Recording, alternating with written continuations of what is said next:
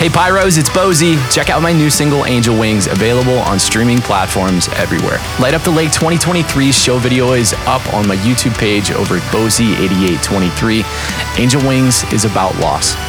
Hold the people that you love the most closest, because you never know when they're not going to be around.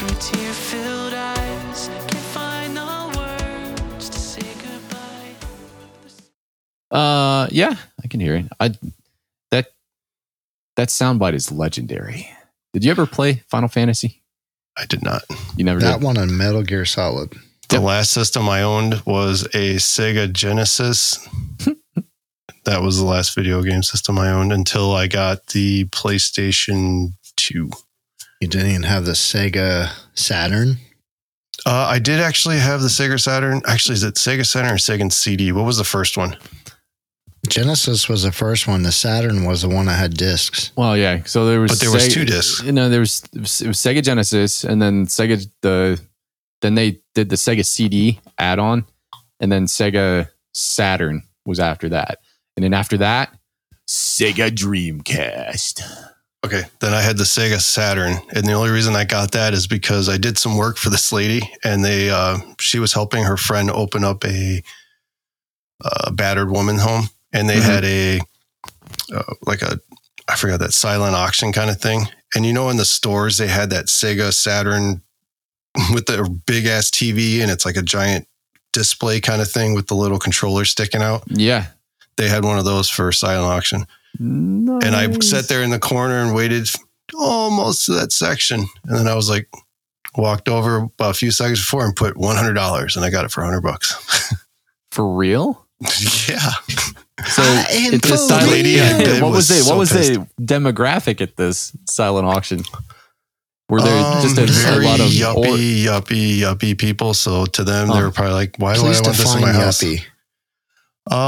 People who drove very expensive vehicles. To me, at that time, anybody was yuppie. That at that time, it was a Toyota. What? No. Everybody drove Toyotas. Yuppie mobiles. No, Mercedes and that kind of thing I would consider more yuppie. Oh, I forgot. You're not that old. I'm as old as you. I'm older than you by what? Exactly. You're older than me, bitch. Oh my God. You were probably born a week late. Are you guys, how close are you guys in age? A week. For real? Yeah. I didn't realize you guys were born a week apart. You're the 24th? No. 12 days. That is not a week. Sorry. I was trying to remember the day. So are you the same astrological zodiac sign? Ooh, I don't think so. I think he's Aries. Just over me. Yeah, I'm Pisces. Okay. That's what's wrong with them. If Katie were here, she'd tell you that you guys are different. Never said we weren't. Same, but different. Same, but yeah. Okay. All right. Let's see. That's a great opening. Same, but different. Same, but different. What are we talking about? Welcome to the Rhythm Pyro Podcast, where Bozie, AJ, and Jamie ignite your passion for pyromusical show design while testing the very limits of your capacity for stupid.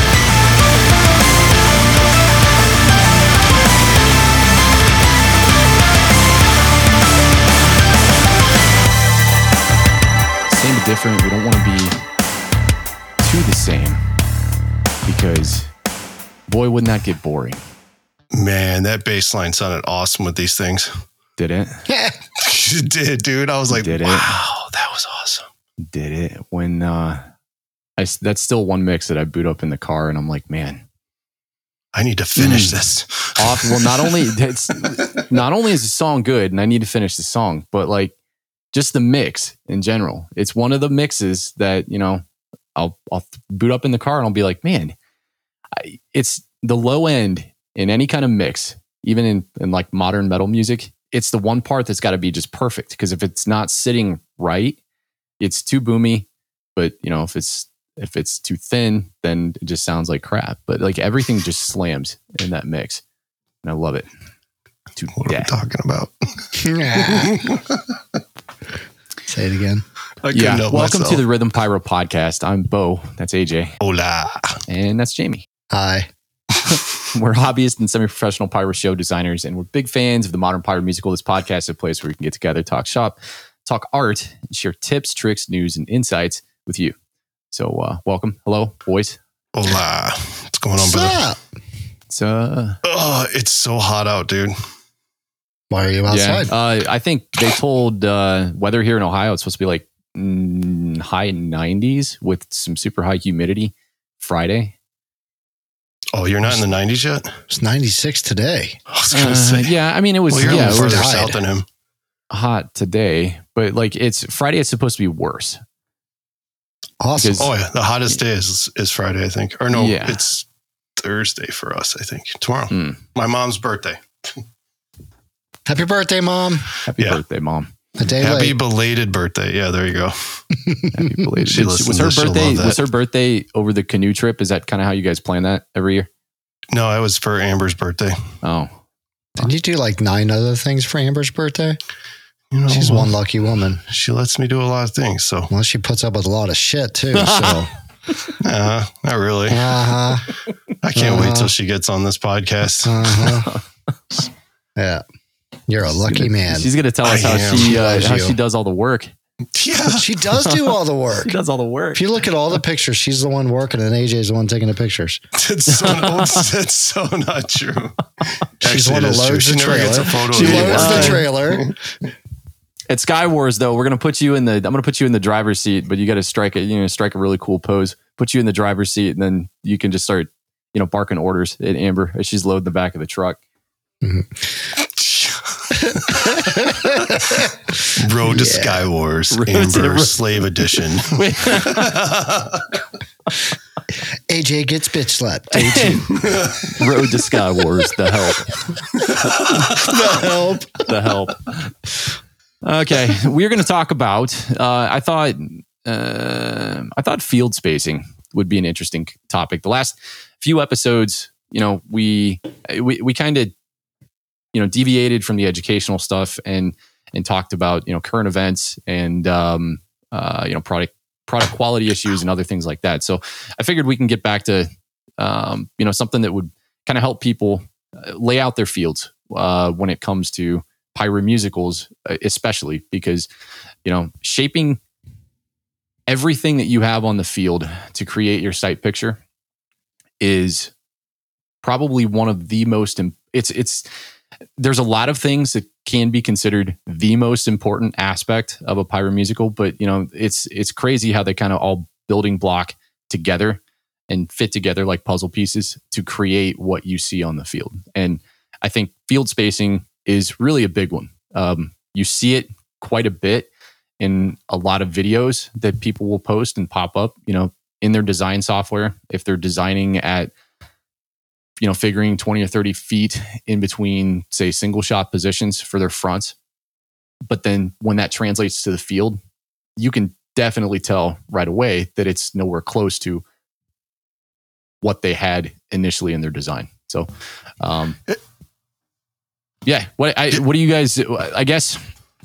No, I get exactly what you're saying. It's like in everything, but then that goes back to our original one way back testing.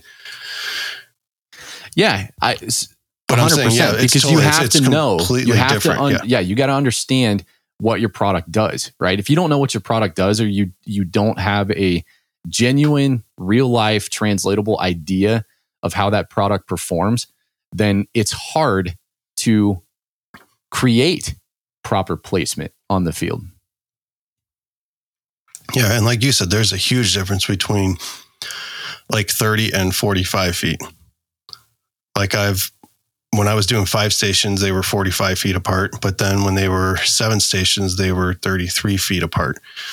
And it's amazing to see how much it actually changes everything, the way you can do shapes, especially with extra 2 stations. Yeah. Well, do you guys have a default, like a template preset or something that loads in where, you're more or less populating a whatever you consider your standard form factor for positioning on a site, be it your high level positions, your fronts, things like that. What's your standard typical positioning? What do you guys like to start with? What do you mean how I lay out my field? Yeah. So like when you, in show sim, when you start a new show, do you get a blank canvas, or can you start with because I'm sure you can probably save like a template or a preset or something, right? Yeah. I just save. So if I am for like a 7 station, 200 feet, I have that one saved. And then I have a 5 station, 200 feet. Then I have a 7 station, 250 feet. And then a 3 front station, 200 feet. Those are my go-to pretty much, because I don't really have that much more room than that to stretch it out. Right. Yeah. But then I add things in, like if I see I can do something with like a certain station in between and add something in there. That's actually something new I'm coming up with now though. But adding something in between those other stations to kind of add something like another depth, I guess, to it. Yeah. That's looking pretty cool in show sim. Whether it works, I have no idea. Hopefully I'll know here in a month. Yeah. For single shot positioning. So like, when I'll boot up Finale, like my default preset is it's always, it's formulated for the lake, right? And then anything that's outside of the lake, it populates. I think I've got one for the BPG OPAG annual event shoot site. That's just a template that just kind of rolls over from year to year. But if you can, I guess, save templates from show to show, if it's something that you frequent and do quite a bit, especially if you've had experience with that particular site before when you go to lay it out. A lot of times like that Octoblast site layout, when I pop that sucker open in Google Maps to actually lay the positions out, you feel like you've got a lot of space. But then once you actually show up at the site, you kind of see, like the geographical oddities that are, there's like the rolling hills and where things will tend to kind of fall off. And then you have tree lines that'll kind of, I don't know, I guess infringe upon certain spots. So it's like you kind of refine your template as you go, right? The more experience that you have with one particular shoot site, it's something that might look really good and really appeasing in, say, Google Earth may not look all that great on the site. Either that, or you show up at the site and you start laying things out and you realize it's like, wow, this isn't going to work because this is going, straight into the trees, right. Or you just that never start happens. A position. Yeah. Well, Jamie, yeah. I think you guys, you kind of have to contend with that at the farm show every year. Yeah. Yeah. So I've adjusted mine. I have a template. And I make new templates, which I save where I add the tower in or add the DMX in. But I've had to shift and rotate to get my positions to fit correctly. And I have a limitation on the most extreme angles. And I have that all notated into my template. So I've learned from each show. Like this year, the finale cakes, I noticed that a couple of them, when they would break, the stars were kind of getting really close to the trees because they've grown a little bit over the years. So I'll probably be making a little bit of adjustment to the cake positions next year.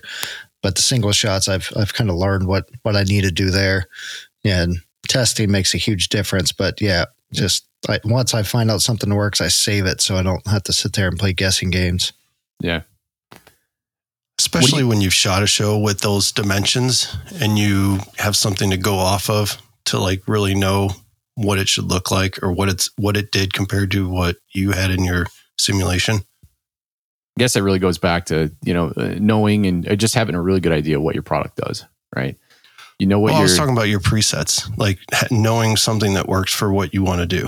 Yeah. Well, it's like, that's a luxury that you almost wish you had. Like some display companies, they don't necessarily have the luxury of like when they get new clients, new sponsors that come in, they're like, hey, we want you to shoot a, Pyromusical. You have this much space and yada, yada. And sure, you can go out and, you go out and check out the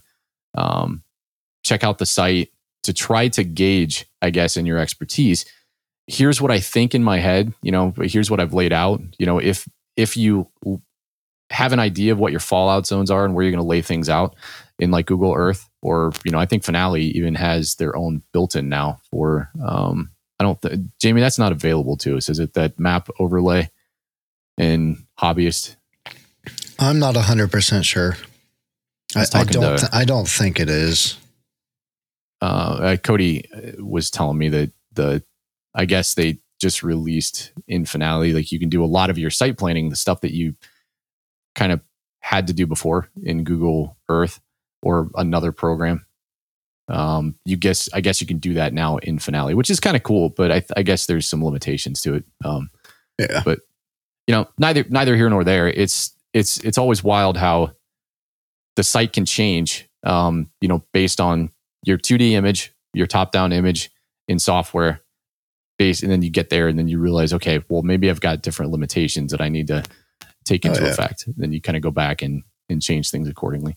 Like Skywars, your Unlimited show, the first time we Skywars is at that location and in the field, you get out there and you're like, there's a 25-foot difference between the far right position and the far left position vertically. Yeah, man. The earth is tilted out there.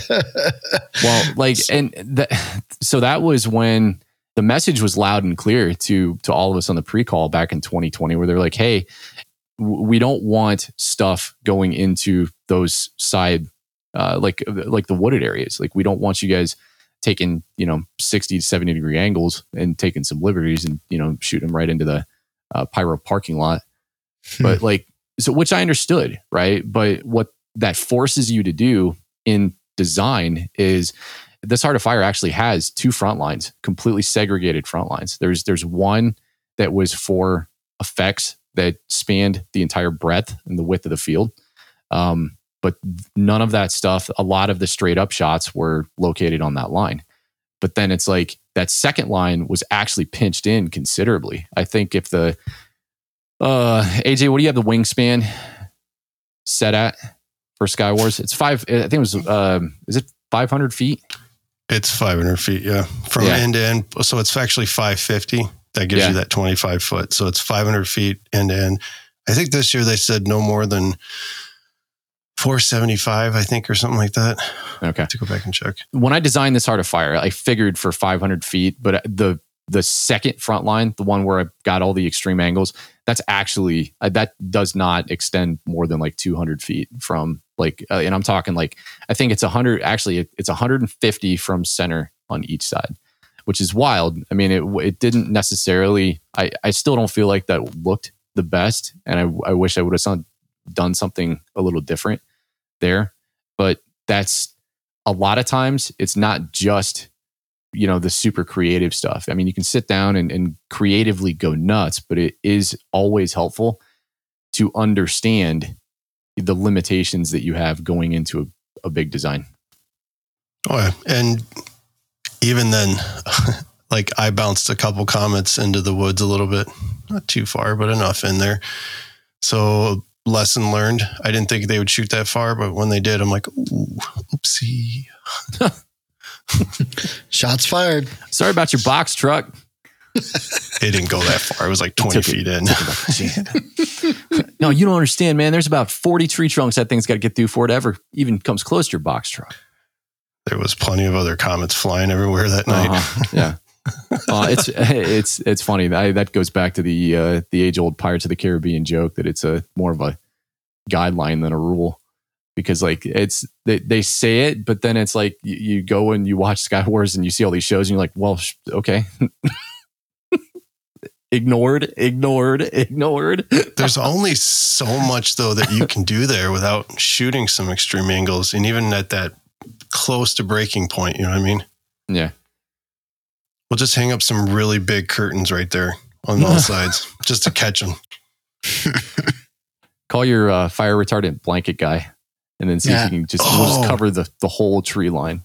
Dude, I'm sorry, I'm totally going off subject, but did you see the message we got from that lady about fireproof covers? Yeah, I saw that. Okay. I didn't respond. I figured. No, I saw it. I didn't respond to it. Well, when she sent the message, I was like, oh, well, it reminded me of your blanket. But then again, it's like, I want to say that what's that goofy thing that people will, like that RC thing that they put over the seahorse cases? You know what I'm talking about? That aluminum space blanket looking thing. It's like what Cobra sells? It's what just, is it? Cobra sells that. They It's do? just a fire but it's retardant. made by somebody. Yeah.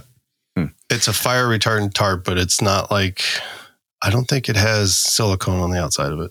Yeah, I don't think it's silicone. I think it's like aluminum. It's not a welding I don't know. blanket. It's We use something that's welding fire blankets. retardant. Yeah. All right, But like I got to thinking about it after I saw her message, and I'm like, well, I wonder. It's probably, with the silicone boots and the fire retardant,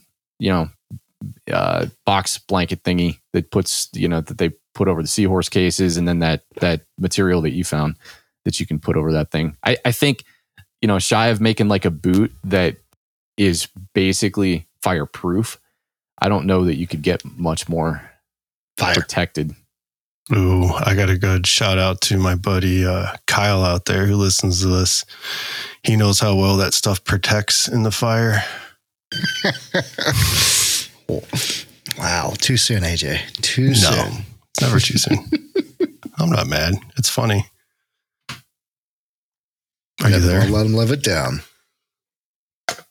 Bo, did we lose Bo? No, Bo's right here. Oh, okay. Who's Bo? Bo's right here. I was letting you do your shout outs. Your it was just more of what we were talking about. Drops. It clicked in my head. No one knows Kyle but us. Which Kyle is that? That Kyle? We call him the kid. He's on the crew. Oh, that's Kyle the kid. Oh yeah, Doug's future son-in-law. That's future no sleeves. So going back, we went totally way off there. Partly my fault. I apologize. But yeah, definitely what you were saying about the comets going to the trees. Sometimes it's hard to know your site though. And I guess I pushed my luck that year because it's not like I was going to drive down there 6 hours just to be like, oh, okay, here's a site. Right. And even then, like being there at your show, but it wasn't something I measured out myself. Yeah.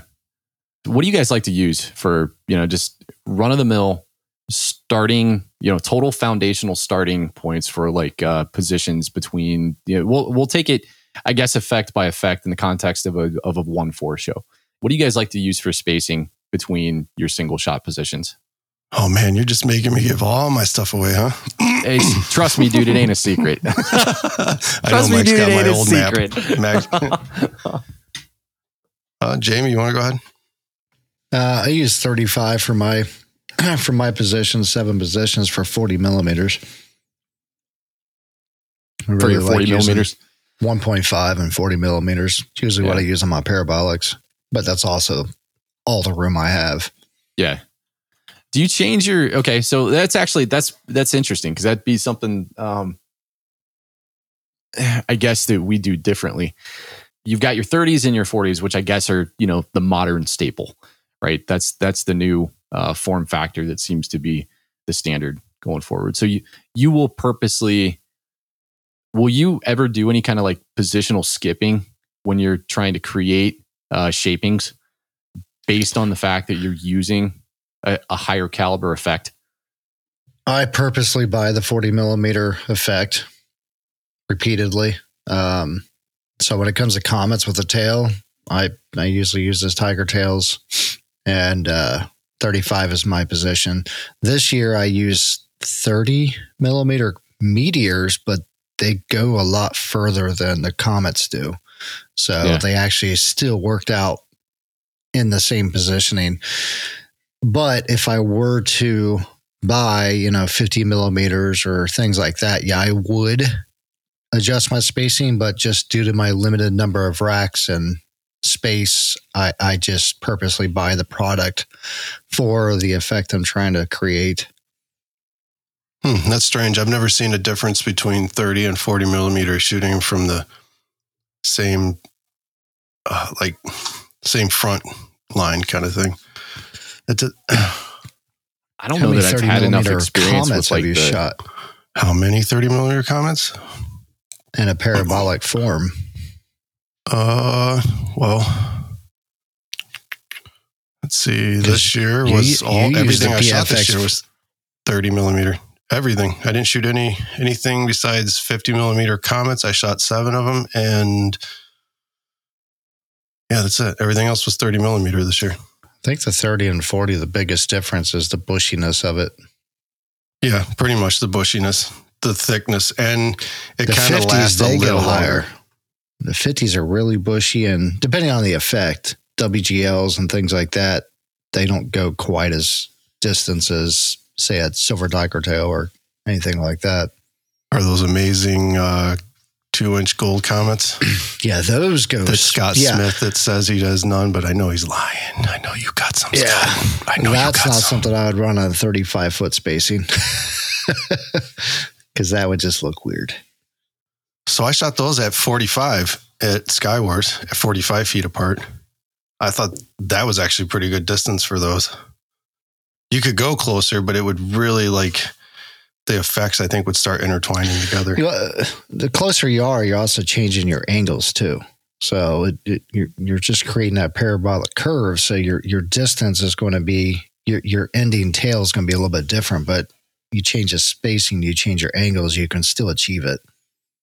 Yeah, you change your crossing and your intersection points in your shapings because the perceived time that the effect burns, I guess, weighs how it's perceived on its flight, right? So, if you hit your intersection point really early in one of your flights, then, like a 50 millimeter, obviously that's going to burn. It's going to burn quite a bit longer than I would imagine some of these 30s do. I've not shot them relative to one another, so I'm not too sure exactly how much longer, because I know it's like the 30s and the 40s, there is a perceivable difference in the burn times, depending on the effects that are being shot. But it's like some of it makes sense to really pay attention to, and at other times it doesn't so much matter, right? I think I was the same boat that AJ was in this year. I used nothing but 30s at the lake, and then from my center to my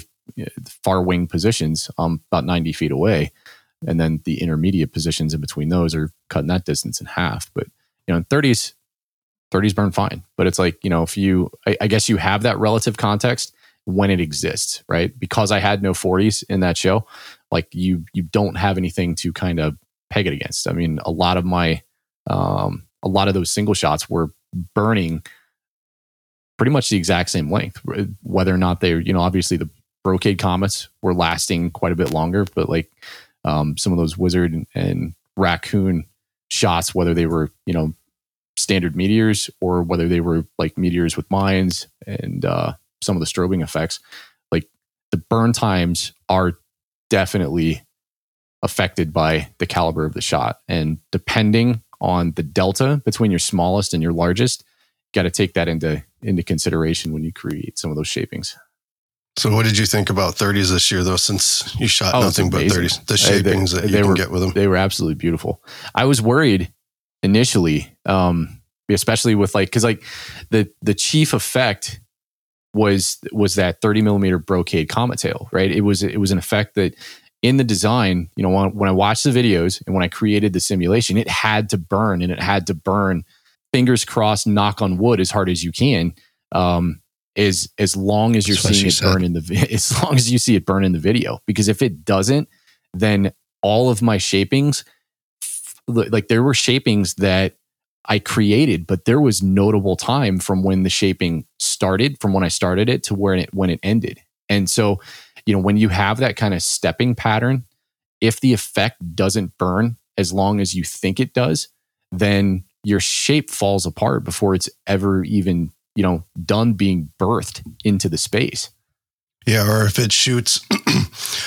So it was one thing that I had to figure out how to fix on ShowSim, and still hard on some effects, is getting it to fire as quickly as it does. Sometimes if you do like a preset on a comet, when it shoots out, the time it takes from one point to end point could be different for every effect. You know what I mean? Like it could have a slow rise or like it shoots really quick. So you have to definitely know that with your product to even create that shape. Have you noticed that like I noticed this quite a bit this year, and it seems like it's always been the case that mines tend to like they're just a super rapid effect, but I always get the impression, and I know that this can't be real. It's got to be one of these things where it's almost like a mirage, just because of how many stars are there, how many stars have taken fire, but how quickly mines go from launch to their apex versus a single shot comet. I mean, I feel like you could shoot a meteor right next to a mine at the exact same point on a timeline, and all of those stars in the mine, would reach their apex, and then they'd start their effect burn well before that meteor even remotely reaches the same point in its flight apex. So you're saying the mine is faster? Yeah. Okay. I mean, I guess that's true, because look at every combo. You never see the comet until the mine starts to reach close to its apex, because then the comet starts to reach past it. Yeah. Maybe because it's just little pellets. Yeah. It's easier to just shoot, through the air. Like there's lift in both effects. So I always wondered why that was, right? There's, whether you've got a 30 millimeter mine or a 30 millimeter comet, I don't know, maybe like Ed or or David would be able to talk a little more knowledgeably about that. But I mean, it's always curious to me, and I get it. I mean, one big ball of pyrotechnic material in a meteor, in your star, versus tons of tiny itty bitty little stars, like you were saying, next to all of that lift. I mean, I guess scientifically it makes sense that, when that lift ignites, it's like shotgun pellets, right? They're out in space quickly just because they don't weigh as much as, say that meteor. Yeah. So any builders out there, anybody that knows this question or knows the answer to this question, post it up. Let us know. I'm actually kind of curious about that now, because it wasn't until you just said that I really even thought about that. Which makes me have to go back and check my simulations for that stuff I'm using. I'll sometime over the next week or two. But when the lake video goes out this weekend, I wanted to post next to the simulation, just so you could kind of see them side by side. And really, the point of that was one, to note this kind of stuff, because I really don't feel like, I felt like a lot of the mines in that show, like they were noticeable in the way that the sight picture took shape in the verticals, because those mines were so rapid to their apex, right? Because they were already, to their apex and burning out before a lot of those comets kind of got to the same levels. But I don't know if I felt like Finale interpreted that the same way, right? Because if you shoot a mine right next to a comet or a meteor in Finale, then I feel like, I don't know, you're a little more in sync in the way that the stars rise, right? Your stars in your mine and your star and your comet, they're kind of rising together, right? You could kind of fast forward or rewind through your timeline, and you would see them right next to each other. So I think that it goes back to the whole understand your effects, right? Know your effects, but getting a relative sense to what your effect might be doing next to other effects. Because you're right. I mean, if you shot a mine in a video and you tried to sim it, unless you do a stellar job of trying to gauge all of those effect burn times, it's hard because you don't see it in relative context in your entire show, right? You're just hoping that the effect that you've simmed is close to its real life counterpart as it could be. Because if it's not, then all of a sudden the simulation or the display may look like, okay, well, what did I do wrong? What do I need to go back to the drawing board and try to adjust? And I don't know, how hard is that for you to get right in show sim? So in show sim for a mine, it's not actually that hard. the mine's actually the easiest one to speed up or slow down and get it to do the speed that you're wanting. Yeah. So but that one, you do have the ability to, grab a knob and adjust, right? You can adjust sliders and say, okay, well, not a slider. It's all numbers. You okay. type in a number kind of thing, a percentage. So you can just jack up like your propulsion number, and then all of a sudden you're like, okay, now my stars look like they're rising in context next to my video and looks about right. That's not what they call it in there, but something like that. I know mine's really weird. It's velocity. And then the other one is, it's another word for like spread. I forget what they call it though. Like how it opens up as it leaves the effect. Yeah, I think that'd be mortar spread. And I but think for yours, could you just do something along the lines so when you're making the effect, could you do like a mine and then delay the comet by like, a tenth of a second or something like that? So there is that relative time and realness.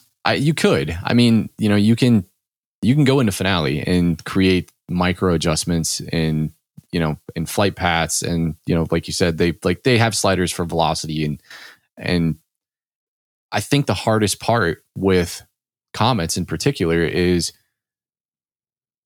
you can gauge your burn times next to, like, I can put a video up and then mock up some VDL and then go into the effects editor and just dead nuts on with a video to try to get an average burn time between effects. But where I always feel like I'm taking Finale's word for it in the native system that they have, the underlying system that initially goes, hey, you're creating a 30 millimeter effect. So we believe that just the base 30 millimeter effect, we believe that typically goes about this high, which for the most part, over the years, I've had good luck with that and it's not been terrible.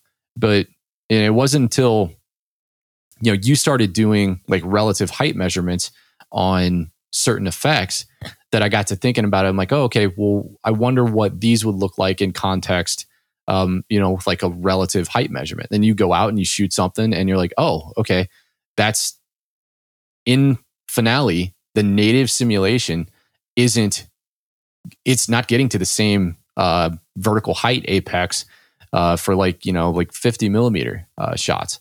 So like just really little things like that. Now, in the grand scheme of things, I don't know. I mean, does that totally matter? It could. I mean, if you're in a competition setting where you're trying to, create the most symmetrical picture possible and you don't want your simulation to be lying to you. I think that would be for anything though. You can't really say that because if you're shooting, you want it to be perfect. If you're doing that much work, you want it to be perfect every time as much as you can. If you put in the work up front to make sure that the simulations are 100% accurate. And I think you go into effect creation like with the intention of making that simulation as perfect as humanly possible. When I create an effect in Finale, whether it be a poor man's slice or a comet or anything at all, I want that to be as representative of its real life counterpart as humanly possible. But I think what I find difficult is the stuff that you might not think about, right? Like if you have a tree line and you can shoot single shots and then you can try to get a relative height measurement and then just go back and double check Finale to make sure that those height measurements are, accurate in its basic underlying coding, then, it's another check that you can kind of put in place to ensure that you're creating an effect that's going to translate 100%, like that you're going to be so confident when you roll your display out that it's going to be as close to the simulation, the picture that you had in your head. I have a question for you. In Finale, do you know if it adjusts for gravity? The whole system is based on, there is a physics engine in Finale. So it's like that physics engine is basically what's, pulling against the stars. It's pulling against the stars. It's, as your star particles burn. What's that, Jamie? You can adjust friction, can't you? Yeah. Yep. Yeah. Because it's like there has to be an underlying system for gravity and wind for you to even put in a command, right? For you to put in a command or move a slider that is affecting, I guess, wind resistance and gravity, there has to be an underlying system that is saying, okay, here is what I believe as a computer gravity is. Try this. Shoot a comet. Because, wait, you don't have a measurement like that. That's one thing I forgot. So like in mine, I have a measurement tool that goes from the bottom to the top and it goes forever. And then left to right as well. If I shoot a comet and it reaches its apex, say 200 feet. When I shoot it left or right at like an 80-degree angle, it goes beyond that 200 feet because there's not so much, gravity pulling down. It doesn't have that resistance. It is going straight up as an angle. So that I've noticed that you can adjust that as well. Because that has a lot to do with it too. Not just straight up like shooting sideways at those huge angles. There's less resistance shooting like that. Does ShowSim give you, does it do an okay job of conveying randomness and variance in shots? There's an option in there to do random orientation or to keep everything like solid. And that's like when you hit playback. So, like in Finale, if you turn, like random breaks off, for example, then it's reading that simulation and going, okay, pre-fire time is baked in at like, I don't know, say 2 seconds.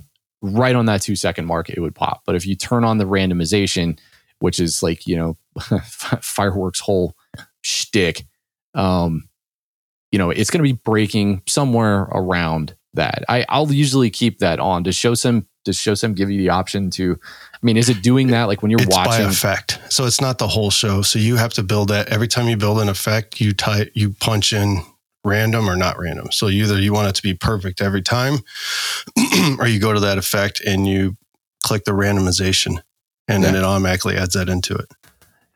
I'm going to take a wild guess as to what yours is set at. Is yours set to perfect?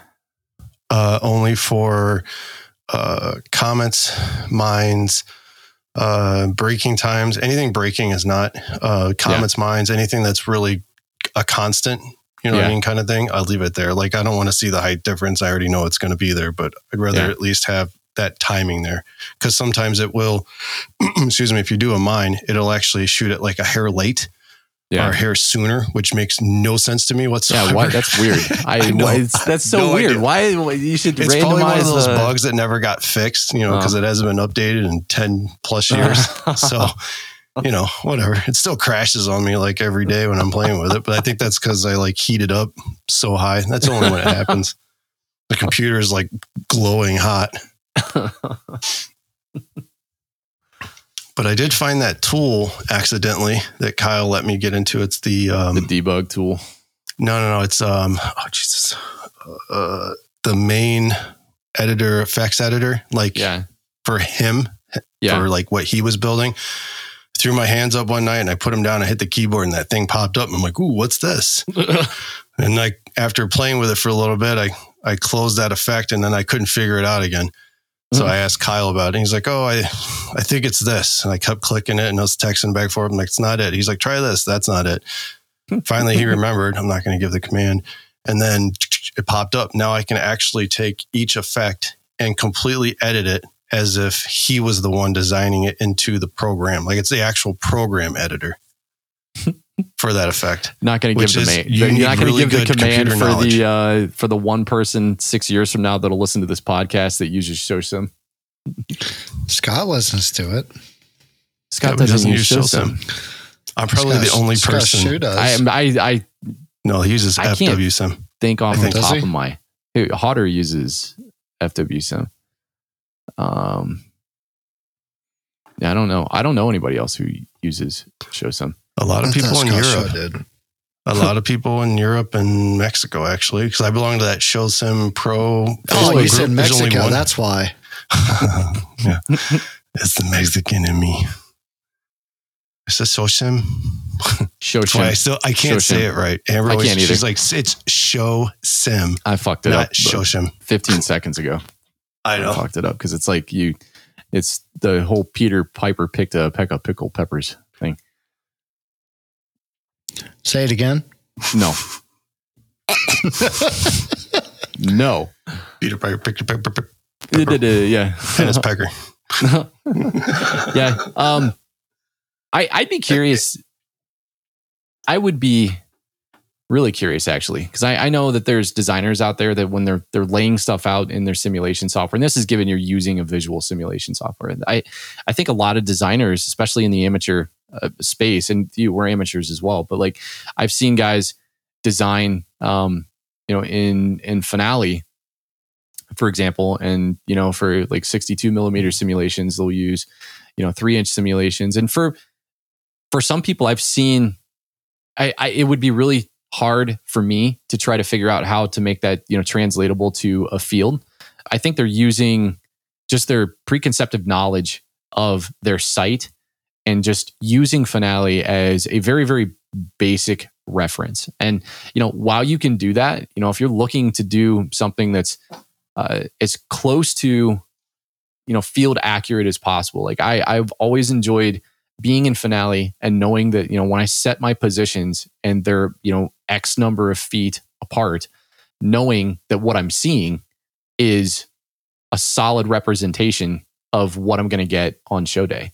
Have you guys talked to many people at depth to kind of get their feel for how they like to lay things out? I know this is really kind of an outlier topic and probably not something that comes up too often in conversation, but I don't think I've ever asked anybody, to be honest with you. I don't have any friends, so. It's wild. When kind of thought this topic up, I'm like, this is kind of nuts. I mean, I think the only conversations that I've ever had with folks when it comes to site layout and positioning, like your actual physical positions within, relative in your simulation software. I think the only time that I've had those conversations is if I'm working with somebody else on a show and, we're trading design files back and forth, or I don't know, somebody was like, hey, I think years ago, somebody had asked me like, there's so much overlap in my mid-level effects. Why is that? And then you take a look at their positioning and you see that they're, they have in their simulation software really nice set distances where things will look really good. And their simulation was, the caliber roundabout was right. It was, you're even though you're seeing placeholders or something, your 30 millimeter effects for breaking mid-level, say like angle cakes or something like that, they're breaking where they should. But at the same time, if you take that out to a shoot site and then you kind of cheat in, then all of a sudden, like it's not going to translate. Your whole shoot site is going to kind of get squished. I guess if I've never asked anybody that kind of question, actually, I guess I asked you the very first time, like how wide your positions were and that kind of reference. But I've never really asked anybody else. Actually, I lied. I asked Scott Smith right after his show in 2020 because I was kind of curious. Dude, it's cool when you see, because I was really curious at CobraCon. When Jameson and Brian were doing their 1.4 Pro seminar, it derailed really quick. Obviously the state of 1.4 Pro was a big deal, but just to be able to kind of pick Tim's brain on spacing, nice round spacing that they like to use, and it was really cool to see that like his philosophy on single shot spacing, it's really not like it's not super in depth. I mean, he's done it so much that he knows what spacing in between racks, and I believe the nice round number was right around 30 feet. 30 feet in between racks. 28 to 30 feet, but that 28 to 30 feet in between racks, it just creates a very, very, very symmetrical, I guess average space for the caliber effects that you tend to work with in the 1.4 Pro space. But it's really cool, going back to what you said about seeing Scott's show, like you see people shoot shows and you're like, oh my God, you look at the show and you're like, holy shit, that's perfect. I mean, that like the wingspan, just the spacing looked really, really nice. And you're like, okay, I got to know what'd you use? What was the spacing between those racks? Well, especially because it's like you see it on a different size too. You know what I mean? Like a different platform that you're not used to shooting as well. So it looks completely different. I think the wider your field is, the more you can stretch it out and still do a bunch of cool stuff. Whereas if it's just shorter field, then you actually have to squish your stuff in tighter and make effects like that. Kind of like what you said, you have to raise your effects sooner so that way you can still reach that parabolic within your limitations. Yeah, and you can have more positions the wider your field is too, and hit more points, and it's more pronounced. Yeah, I think the more, right, because the more points of origin that you add on, say, a front line, I mean, the more defined your, like your curvatures and your spacing and your shapings are going to look. But which is kind of cool because the more points of origin that you add in a lateral field spacing, you really do give yourself options. I think something that you see so often in this space is you just see, people assume that if you're doing runs from left to right and you're just ripping the shit out of it, that every single one of those effects needs to be the exact same effect. I mean, that is so far from true. That's where you can really kind of explore color harmonies and spacing in your ability to do that, because that's going to completely change the look and the flow of whatever shapes you're trying to create. So let's see, what else can we talk about here for field spacing? Why is Jamie so quiet tonight? He's a tired boy. You guys are smarter than me. I don't know about that. That doesn't even make sense. I don't know about that. I'm the dumbest one here. And neither one of you said no. See, so well, we got in a fight last week, so I figured I bit my tongue there.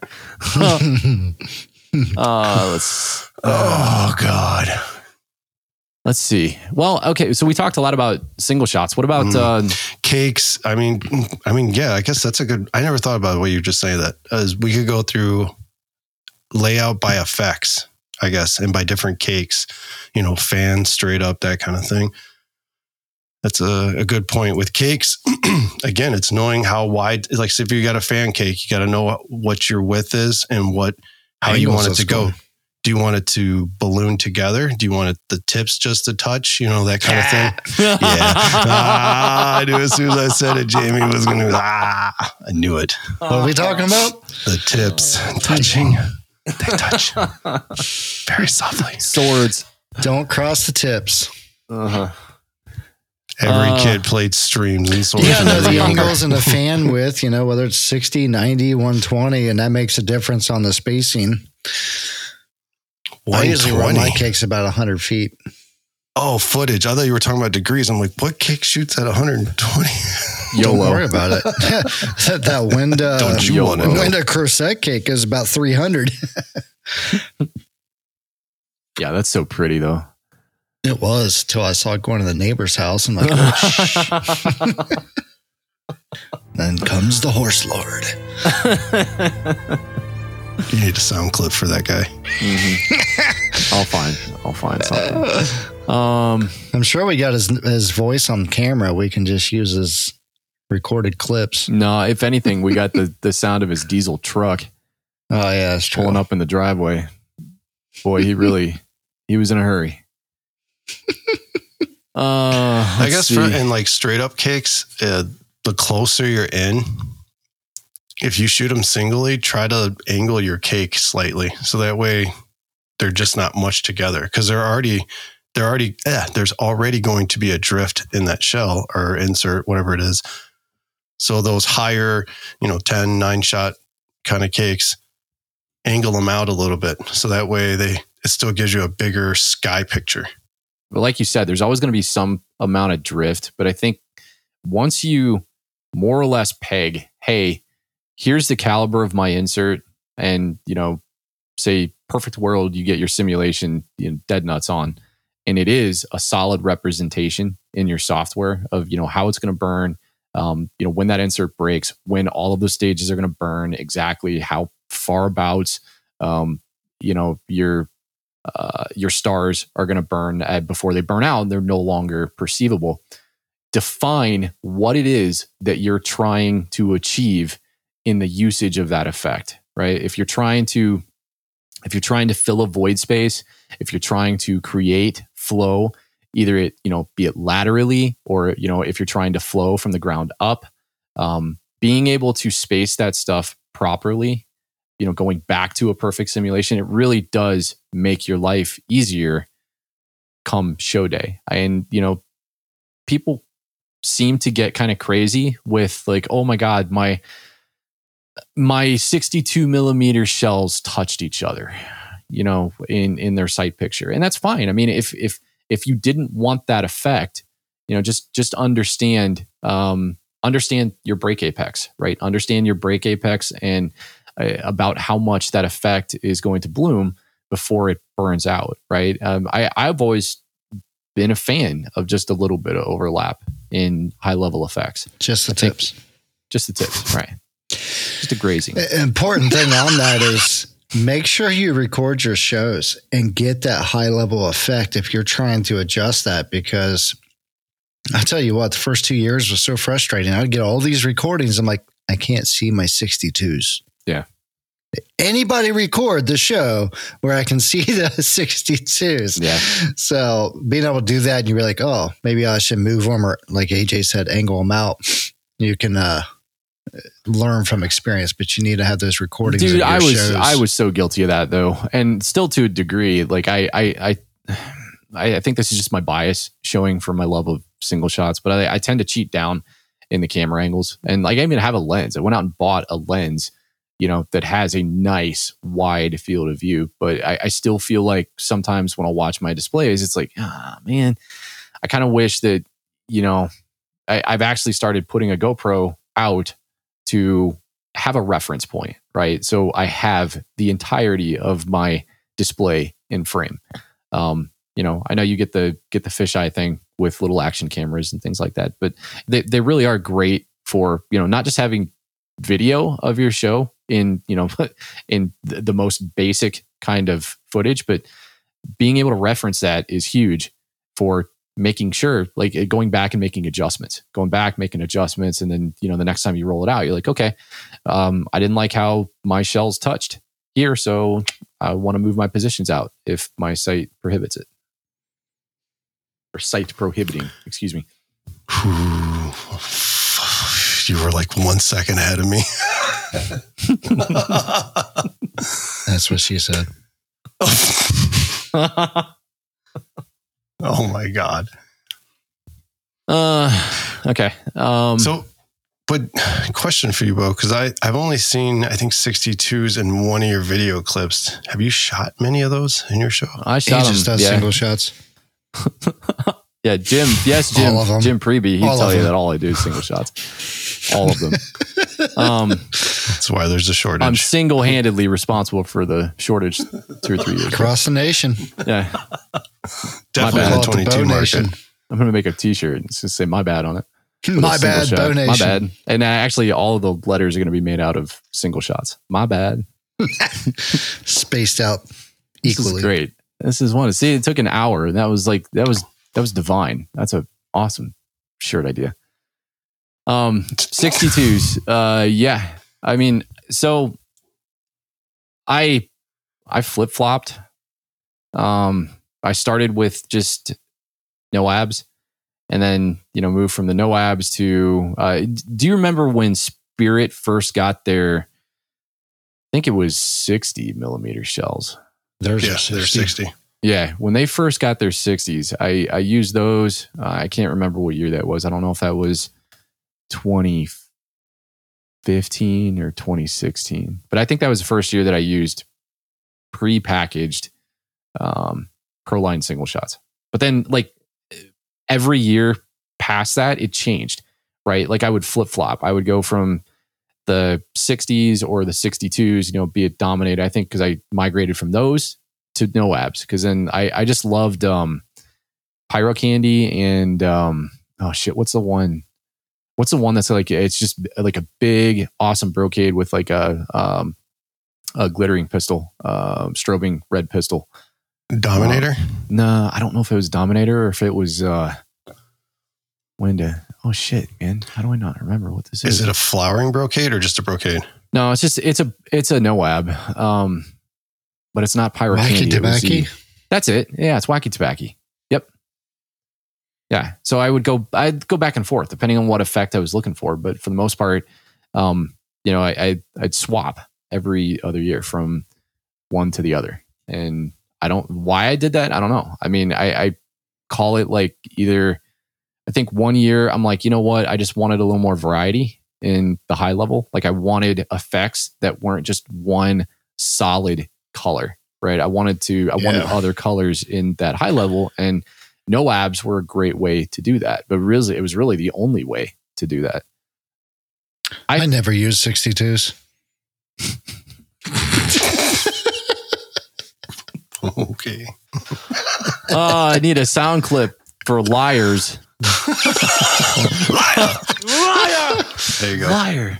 You can't handle the truth. Yeah. You lie. You lie, like motherfucker. a rug. Put your life in his But the year I was there, he used a lot of no abs too.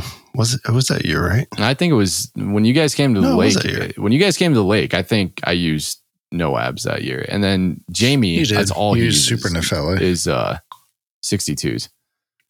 Yeah. I always use a lot of those. No, but he had a lot of no ab broke apart too, remember?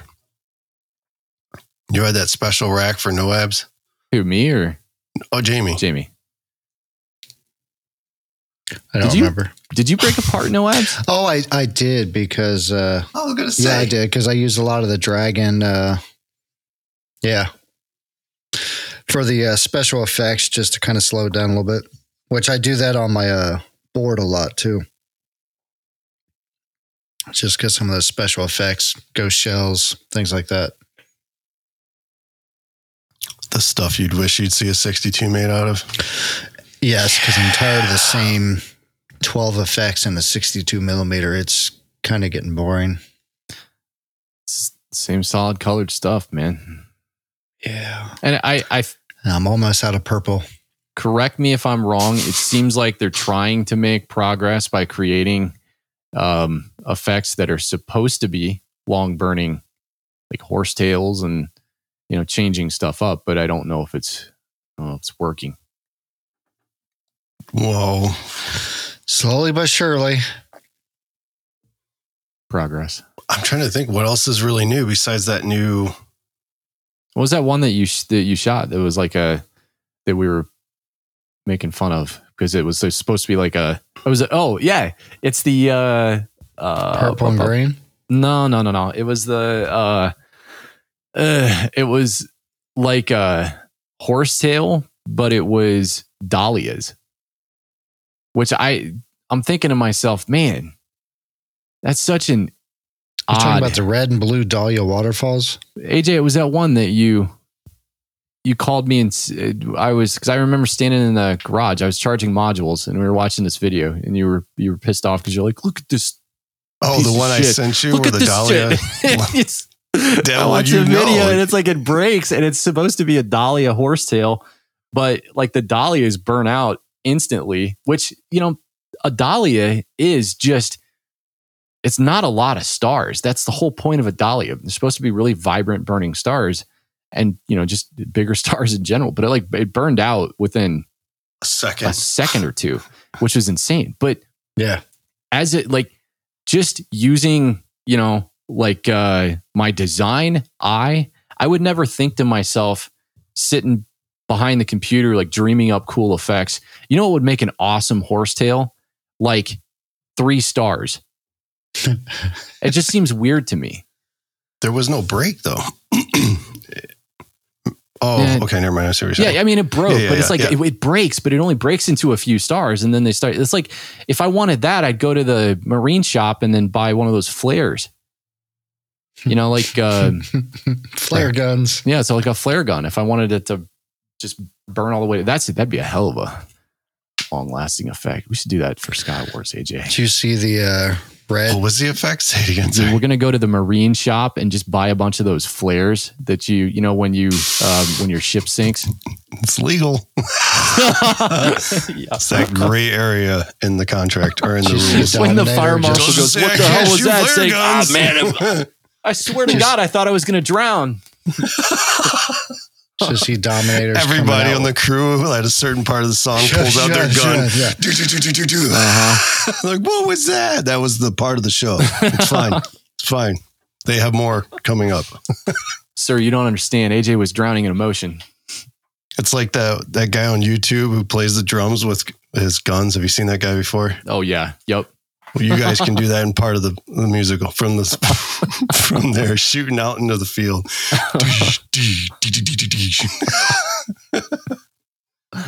It was so good. They were part of it. I say we just make your entire show like a Terminator live action remake, like Universal Studios. Ride motorcycles. Jamie and I can ride motorcycles everywhere and shotguns, and I'll throw Katie on the back of a bike. We got the scooter crew, man, now. So we can scooters. Just stick some rockets and all kinds of stuff on that thing. God. Drive around the field. Oh, man. Oh, it's too much. It's too much. Oh, God. All right. Let's see. We're an hour and 7 minutes in. Is there anything that we didn't hit on when it comes to field spacing? I feel like when we do this shit that there's always something we miss. And then I'll go back and I'll listen to the podcast. I'm like, fuck, we missed this. I forgot to talk about it. Well, we talked about field spacing. We said one shots, described how we use, not really how we use them, but things to think about. Cakes. We talked about slices. I guess, that's a whole different realm. Yeah. Because it's similar to cakes, but you have to know, like a C slice. You really got to have the room for it. Oh. And how do you want that in your show? Yeah. Yeah. Well, like creative use of the space that you have, right? I've seen Nathan Dexter does an awesome job of using a super narrow shoot site. 90 feet wide. Or yeah. like it's ridiculous. I mean, I've seen a lot of shows where people will, they'll cheat in or they'll try to cheat out on narrow shoot sites. And then it just it becomes like a convoluted mess. I mean, if you have a site that's super tight, right? Understand that if you only have a width of say 100 feet from end to end, right? Know that there's other ways to shoot. I think people see single shot runs and they think to themselves, well, shit, I can't take my furthest rightmost position and shoot it into the trees. And either that or they're the total opposite of that. And they're like, you know what? Fuck this. I'm doing it. And then they try to create these super, that kind of stuff I see. And I'm like, oh God, please don't do that. But there's ways to creatively use that small space to your advantage, right? I mean, do crossfield. You can do crossfield flowing movements where you're taking, everything on the right and shooting it off to the left. Same thing on the other side, but understand the importance of building vertically too. That's something that Nathan did super, super well in his shows this year. When I watched the video, it was like he did a really good job of drawing your emphasis to every single vertical, but he gave those verticals time to breathe and flow, which is really cool, right? And then at the times where he wanted to kind of cap it off and emphasize certain points, that's when he would start filling up the verticals, right? It created that sense of relativity in your entire vertical spectrum, right? Because it's so important to have that vertical spectrum when you only have 90 feet end to end. Yeah, I saw a show this year and I thought the same thing. I liked how he separated, like you said, everything above, and then he used down below to, emphasize a section, and then would create that down to up so that your eyes went up. He played around up there and then brought your eyes back down. Does that make sense? Yep. Yeah, 100%. Dude, that's something that I did so poorly for a number of years. And honestly, I want to say that I've consciously tried to get better at it over the last, I don't know, call it 1 or 2 years. But I would have shells a lot of the times. I would go and emphasize beats with shell breaks, but then you would see that it didn't really mesh up with things below, right? I mean, if you're going ape shit in your low level, right, and then trying to emphasize downbeats in your mid level, but then you're also emphasizing downbeats in your high level, and you're not at a point in the display where you're trying to create some finality in a traditional finale that's just kind of like, puking and doing things everywhere, then all you're doing is creating noise, right? You're creating noise, and I'm not talking like the noise that you hear. I'm talking, I mean, obviously it's that too, but I'm talking about as a viewer and as a spectator, when you look at the shoot site, it's really hard to try to figure out what to focus on, right? So it is really important to understand, how can I make my entire site flow and breathe as one cohesive picture? That's kind of like it's taking the spectator through a journey, but like, I don't know how else to describe it other than say like almost like a micro journey, right? Obviously your display is a journey in and of itself, but the way that you can pull people's attention and draw their eyes to certain parts of the field and just like take it from point A to point B. I think if you can do that tastefully and go back and realize like, hey, there was nothing here that was distracting me. Like I was always looking at this one focal point, and this one focal point always led me to another focal point, then I think you're doing things really solidly, right? You're doing a hell of a job at creating a visual story. Yeah, and sometimes you can lose that though when you're getting into it, because if you, I don't know, I guess the very first show I did, I guess that's the first thing I thought of after watching it was like, man, I just had top and bottom going like the whole time. And it was like, dude, yeah, none of it made any sense. Man. Same. Like, well, when unless you have something extremely high, like you can have like a mid effect, like if I'm 1-3-1-4 show, you can have that bottom, like midsection, just doing something soft and using the shells above where you can still kind of see that lower level, but it's not hitting beats. It's more like a filler. Does that make sense? Yeah. Yep. Then that's perfect. If the shells are hitting where they're supposed to and the bottom's just a filler, it's all you're getting is a double layer effect. When you're using that filler whether you're filling a void space, but more importantly, does the void space that you're filling make sense at the time in which you're filling it, right? Like, what did your last effect do? What did your last effect do? And where's your eye going? What are you paying attention to? I think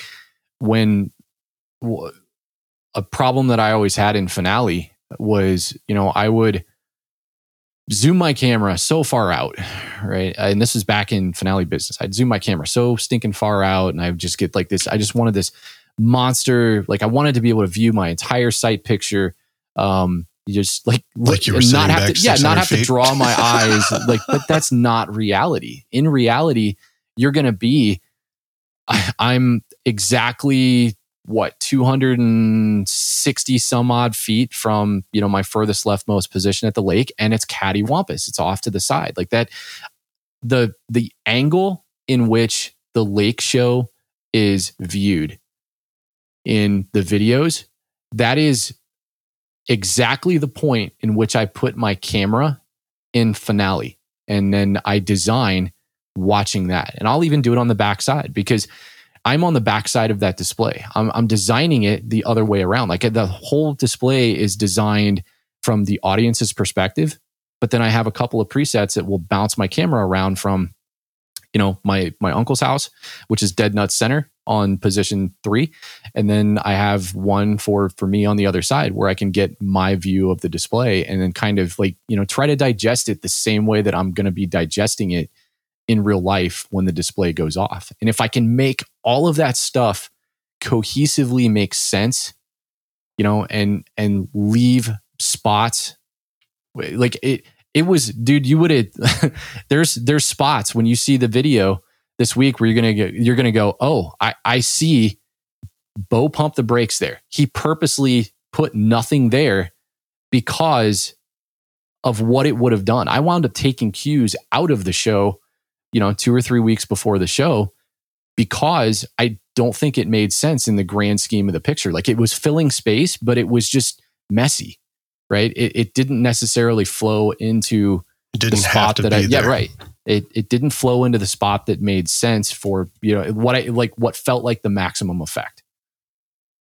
And Yes, so everybody knows we haven't seen a show either. We have to wait. Right. But anyways, that's something that you were talking about, using your video camera, like, or your camera on the simulation to see where you're at. I guess that's what helped me, because when I went back, I did the same thing, so that if something above is not creating enough where my eyes are missing that, like, or it's broken up, then I don't want anything down low. So I use that as in, like, excuse me, that these are going to fill in, and then I'll take, like you said, whatever location that the effect is taking you down or up, and then create an up down effect again, or an up to down to up kind of effect. Because that makes more sense. Because if not, you literally have to move your eyes being that close, to the fireworks. You look up, and then by the time you look up, something went off down below. You have to go up to down so that your eyes follow. Yep. It's like a basketball almost. Like dribbling. That's right. That's a good way to put it. It's like watching kids soccer if you threw 16 fucking soccer balls out on the field. Yeah. That's the chaoticness it can be. But I guess like dribbling, I mean, that's like a rhythm. Hey man, it's a rhythm. Just think about it like that. Up and down, oh, that sounds bad. But, up and down, to the side, to the left. What's that country song? Stroking down to the east, stroking to the west. That's a country song? It is. I'm broken. Try that in a small town. Oh, God. Oh, I love it. This one's not making it on now. That's my bad. Podbeam's just going to cancel us for that one. Yeah. They made a penis joke. Turn that off. He said, try that in our town. I can't have that here.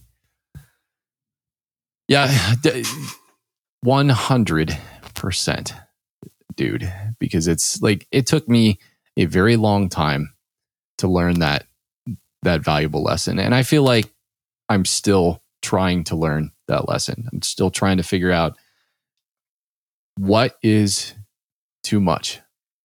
When I rewind back to This Heart of Fire in 2020, like, that was too much. Everything about that show to me, when I watch it now, I'm like, I mean, it was cool, and it was an exhibition of timing, but that's it.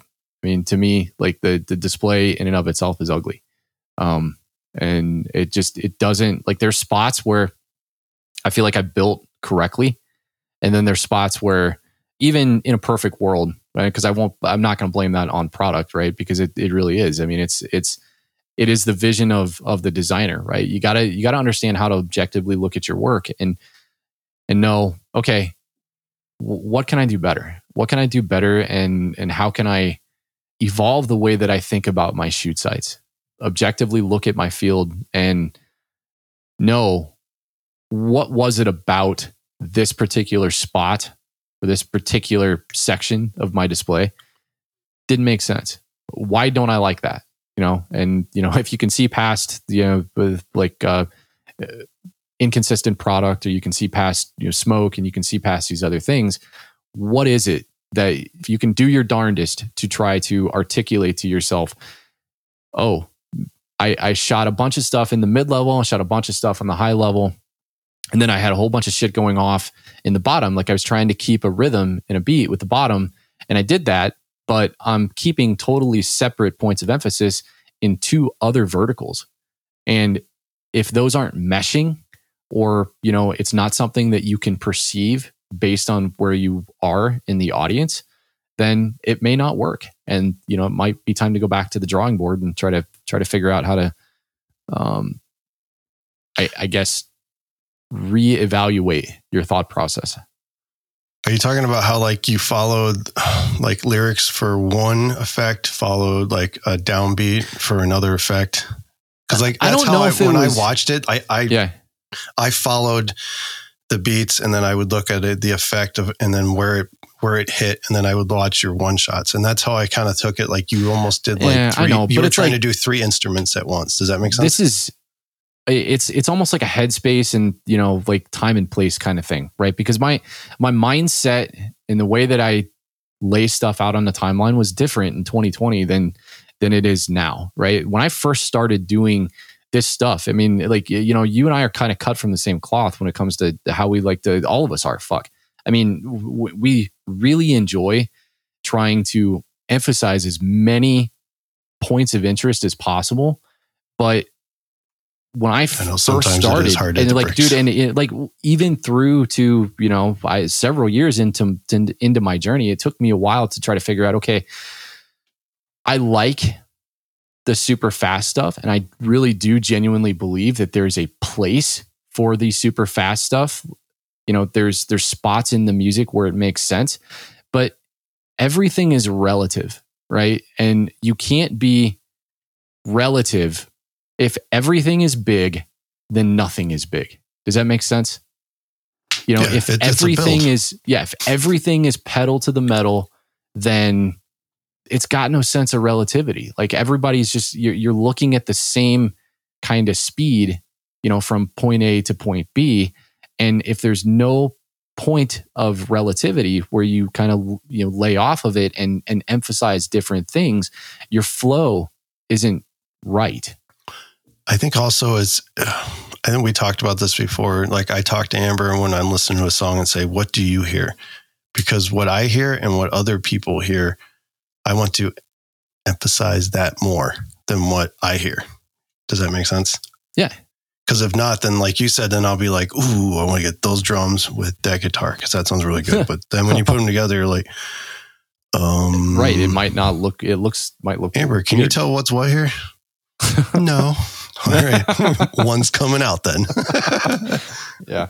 I really do like the whole, you know, like when you listen to a song, like I think trying to unplug from the super technical piece of it, you know, like being a musician, it was really hard, like to unplug from like, oh my God, you know, I'm hearing these drums, I'm hearing that double bass, and like, you know, I'm grooving. And before you know it, you know, 16 bars in, you're out 16 cases of single shots.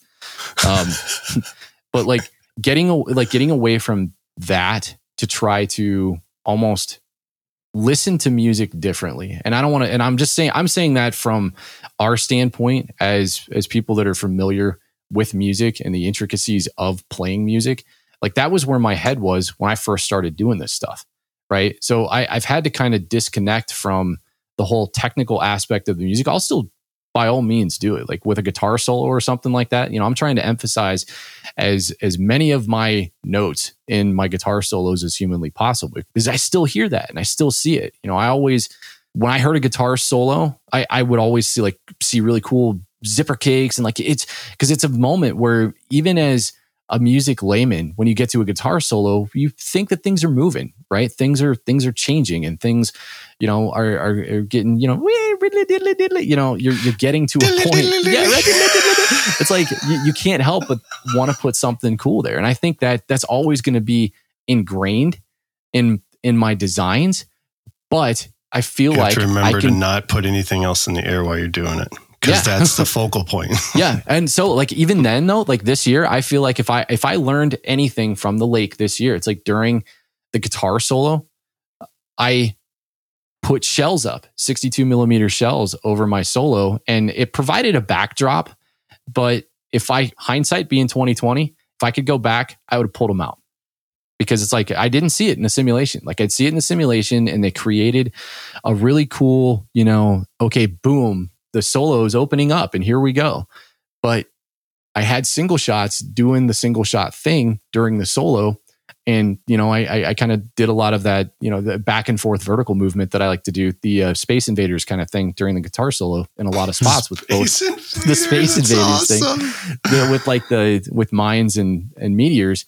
But I felt like the shells, I could have better placed those shells at certain points rather than stepping the shells. And you know what I'm talking about when I like was stepping the shells through different beats. While they provided that backdrop, they probably weren't necessary. And they probably did nothing but that, which was provide a backdrop. But there were probably people at the display looking at that point in time. And, you know, if they could hear the music, you know, those big shells might have been distracting. You know, they might have been pulling them away from everything that was meant to be the focal point of those spots. Yeah, I was on the guitar solo of mine this year. It took everything in me not to put shells up on mine, because if my zipper cakes didn't go off, it would have been 20 seconds of black sky. Yeah. So there's that redundancy too. Well, if this doesn't go off, at least this goes off. Yeah. But fortunately, they went, and it actually turned out pretty nice. Yeah. So when you were talking about those shells, I mean, guess like you said, where like it breaks and that's the opening too.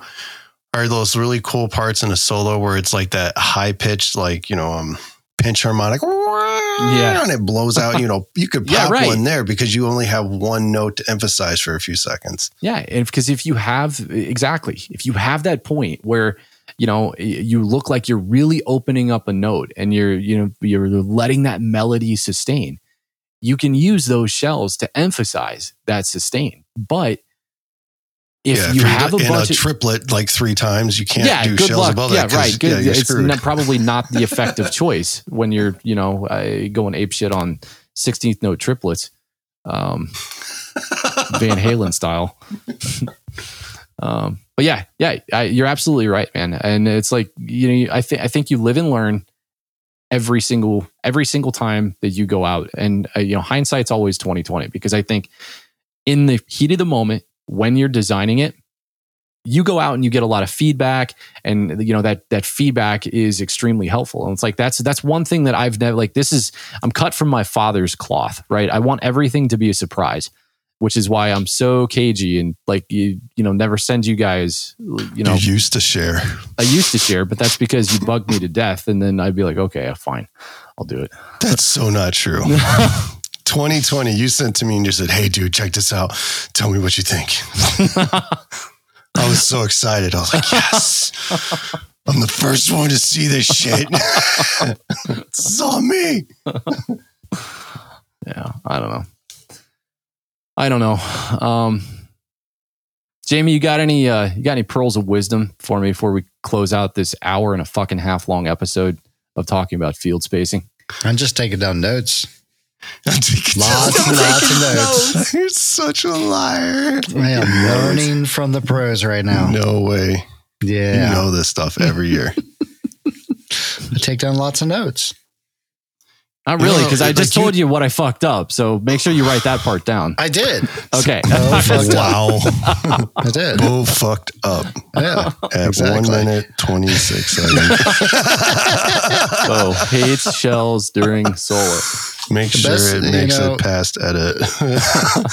What I would say is, like I said earlier, record your shows and the things that you do so you can make that reference point and not constantly have to try to figure it out every time you do a show. You're going to learn your spacing. You're going to learn your product. You're going to learn that, okay, my uppers and laterals and verticals and horizontals are all, they need to be adjusted and tweaked. And once you were like record, it's like, that's it. You have it all in your simulation. You have all your angles. That's your template for the next time you do it. And each time you record, you catch something, you learn and take it out, and you make that minor adjustment, and it makes a huge, huge effect down the road, and it becomes second nature. And don't be afraid to judge your own show afterwards too. I mean, everybody wants to be like, "Oh, that was awesome," but there's always that stuff. I think we're all like that too. When you're watching a show, you're like, "Oh, that pisses me off. Why did that happen?" If you ever need your show to be judged, just call AJ. I fucking never judged anybody's shit. That's so fucked up. Wow. Hey, wait a minute. I thought Bo was someone that said that he wanted us to like judge somebody's stuff. Remember? What happened to that idea, by the way? That's really cool, man. Just maybe try this next time. They see that I see got a lot of masking tape on these racks. I mean, sorry, my eyes twitching. Fuck yeah. I finally got the last piece off this year, I think. I finally found the last piece of 1/2-inch long fucking tape. For Christmas, I'm getting you your I'm gonna get your calipers and a bottle of Goo Gone. Calipers and a bottle of Goo Gone. He uses Goof Off. Goo Gone. Goof Off, Goo Gone, same difference. All right, now but going back on what you were talking about the shells real quick as well, it popped in my head when you were talking. and then we deviated. What popped on your head? Not in my head. That'd be pretty bad. Oh, God. Zing. Using shells in the air, where you were saying about, instead of single shots, you can use shells in the air to emphasize a certain section of a song too. If it's like you said, if it's like, you've done it at the end of your songs where you'll have that whole double bass or and the cymbals are going together and it's just that fade out kind of like, thank you, New York. It's the last kind of night of the song. Yeah. And it's just boom, boom, boom, boom, boom, boom, boom, boom. You're just, you can do that. And then those technically don't really have to always hit on that point because it's that feeling you get of that kind of end of the night thing where everything's slowly fading and it's just filling that sky. This is the it. This is the end. Embodying that the traditional, and I think at the end of the lake shows, almost always end every single lake show with I realized several episodes ago you'd asked me, you're like, oh, when's the last time you shot a cake all the way through? Like you just in its native form without, splitting it up and trying to really get crazy with it. And I don't know, I put it out of my head, but I do it every year, right? Every single finale is just usually brocade sky puke. It's brocade sky puke trying to fill, just trying to fill the low level, the mid, and then the high level spectrum with shells, right? Because it's that's always how I've seen the traditional, American show finale, right? It's almost like a cap nod to the opening up of things coming to a close, right? And doing something really cool. And then in the last 2 years, I think I've tried to create space at the very end to, throw in an actual run of some kind. But for the most part, it was, it's all that traditional finale, but they absolutely have a place. Randomization, no matter how you swing it, I always feel like when you hit a point where you let cakes kind of randomly do their thing, it does have a place, and you can create a totally different mood and feel by doing that. And it can be really special if you can do it correctly. And design it correctly. Yes. That's the biggest And part. it's great because it saves cues. And single shots. And you need everyone. Okay, so he liked 6 cakes. He saved himself 36 cues, if not, probably more. One mod. I saved myself. AJ, got any final thoughts on field spacing? Oh, that was my final thought. Sorry. Oh, final thought. Sorry. I guess it really goes down to everything that we talked about from the very beginning. It's just, just start the podcast over. Yeah, I know it's so hard. I can't think of a final thought because I have so many thoughts. Just say this for a third time. These people can just rewind. I know. You made me think of something when you were talking earlier, and it's stuck in my head of hey, that's a good idea. I never thought about that. I thought about it, but didn't think about it in that way that you said it. So now I'm going to revisit a sim.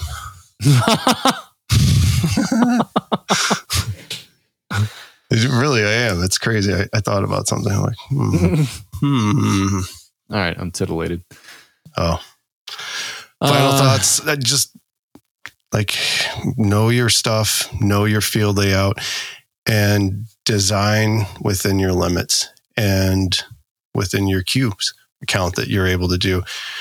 If anything, try to take your field layout that you have and try to make as many angles or parabolics or any kind of randomized effect you could think of.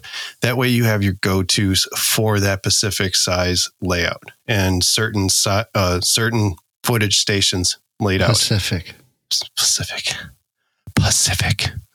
Yeah, not the Atlantic ones. Yeah, not the Atlantic ones. True that, man. Make sure your simulations, your simulations are so fucking telling.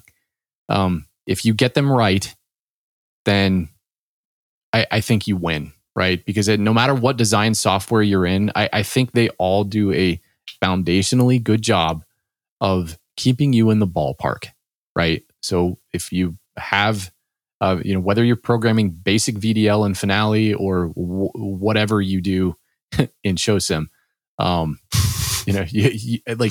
you get, as long as you feel like you're getting a good sight picture, know that the sight picture that you've created, be serious about translating that actual layout, the measurements that you have in your design software, to real life. Because if they don't mesh and there are differences between the two, then your display, like your simulation, is going to be lying to you, right? It's not going to be a valid representation of what you're going to see on show day. And so, Mike and Scott, Bose sells simulations. Authentic. They can buy them. I think they on that one group chat, they're like, is this for real? This dude that's on Team AJ is trying to sell us Finale simulations to use in our shows for Skywars. Fuck that. What's this 0.4 we know fire time? Stick. Yeah. 4 second free fire. That can't be right. Bo's got some worse. It's kind of a hidden, randomized pre-fire time. Yeah, why are all the mines lasting 11 seconds? It's an update all. I realized that I've got the one that I have up on the store is fucked up for was it Dragon, Jamie? Dragon or Dragon Strike? No, it's not Dragon Strike. I think it's Dragon. What are we talking about? A boot. Dragon. Is Dragon, did I have the rows right in Dragon? Oh yeah, you had all the rows were, when you separated them, they were all fanning like left to right and never coming back. Well, no, so like that's deliberate, because like I guess I assumed that the user would just orient it. I'm not that smart. The way that they wanted. It's nice to know, though. This is good feedback. This is actually excellent feedback. You're like, yeah, this is not going the way that I want it to to go. So maybe I'll put a disclaimer. User needs to orient effects the way they must have basic knowledge of Finale 3D. There's no such thing as that. Yeah. I thought I had something screwed up on the rows though on Dragon. Did I have them like coupled together as like, didn't I have like row 1 and 2, like 3, so like in the description, the description row 1 and up. 2, row 3 and 4, row 5 and 6. And that was like, there was more rows than you had listed on there because you had paired rows together. But there were 4 individual line items. Right. But there was actually, there was more rows in the actual cake than what you had line items and yeah. So I thought there was only 4 rows in that cake. No, there's 6 or 8. I don't remember now. I think there is only 4 rows actually. And maybe so. I don't know. I think it's a big tube, little tube, 2 months ago. Big tube, little tube kind of thing. Well, it's a good thing I don't have a comment box.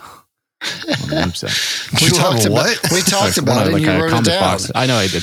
You sent me that picture, and when I looked at it, because when I looked at it, and then when I went into Finale and then looked at Dragon, like I know what I did was when I created that effect, I didn't physically have it in front of me, so I was curious because you the way made that more rows than there was, I think is what it was. No, I think I just described it on the line item. So like line 1.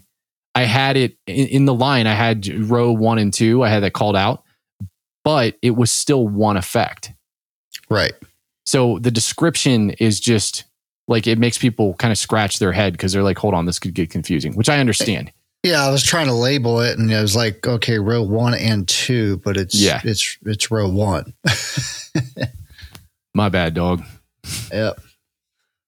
That's why my show sucked. I'll give you a $6 refund. Yeah. It's all right. I found another cube that had a solder. Did you? Q18. It must have been the first time I used a full slat on that one. Which is wild. You guys have 36 shot racks. What the fuck? Using all those cues. Yeah, you have get the memo. 118, man. Yeah, right. Who the fuck needs the other one? Okay. All right. This is it. We done. Stop talking about it. Stop talking about it.